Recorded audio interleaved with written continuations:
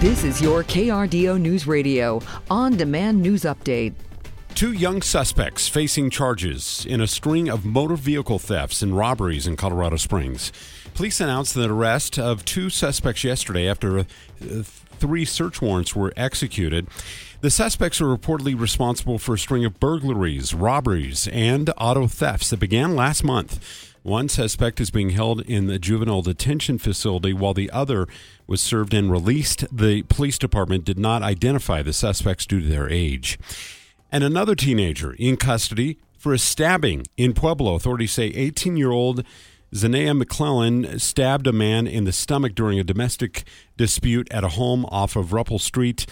The court records show that the man was moving some sort of items out of an apartment and was heard by neighbors like Carrie telling McClellan to leave him alone before he was stabbed.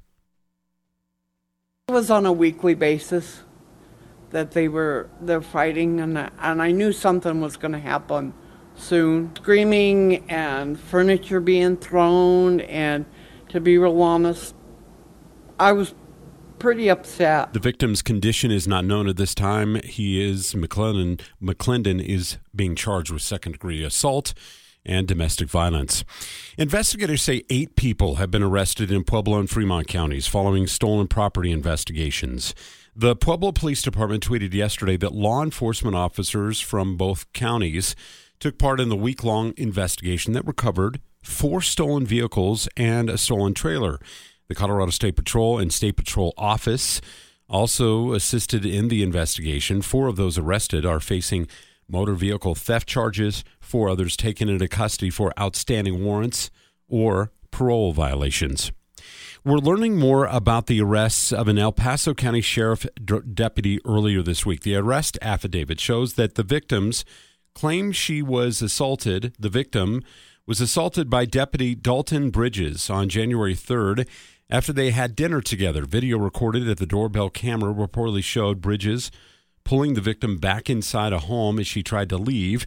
Audio recorded by the camera shows the victim telling Bridges no as she was being pulled back inside. Bridges is facing charges of sexual assault and kidnapping and is currently being held without bond. No injuries, thankfully, being reported after a structure fire at a Colorado Springs apartment complex yesterday afternoon. Fire officials say the crews arrived at the scene within 2 minutes and were able to contain that blaze to one unit at the complex, which was located at 2500 block of Gold Rush Drive.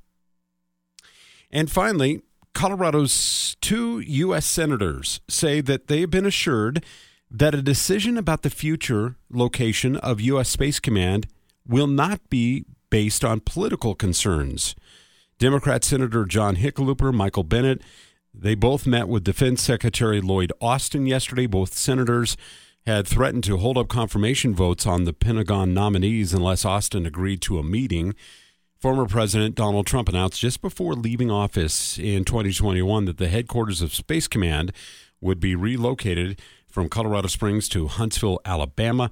That decision has been under review for about 2 years after Colorado lawmakers objected to that move. Highs will be closer to those seasonal averages across southern Colorado today with plenty of sunshine in the forecast. Expect highs in the 30s to middle 40s along and east of I-25 as well as the Pikes Peak region in our higher terrain areas. Will be dry overnight tonight. Temperatures in the teens and 20s. We'll have partly sunny skies for the first half of the day on Saturday before an increase in cloud cover will be expected late in the day as another cold front pushes south. Highs will be in the 30s and a chance of overnight snow possible Saturday night and lingering through Sunday. Highs on Sunday only in the teens. From a Storm Tracker 13 Weather Center, I'm Chief Meteorologist Mary Matthews with KRDO News Radio.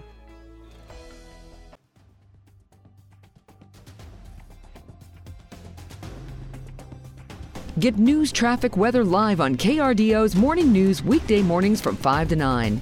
KRDO's Afternoon News weekday afternoons from 4 to 7. On KRDO News Radio or anytime at krdo.com.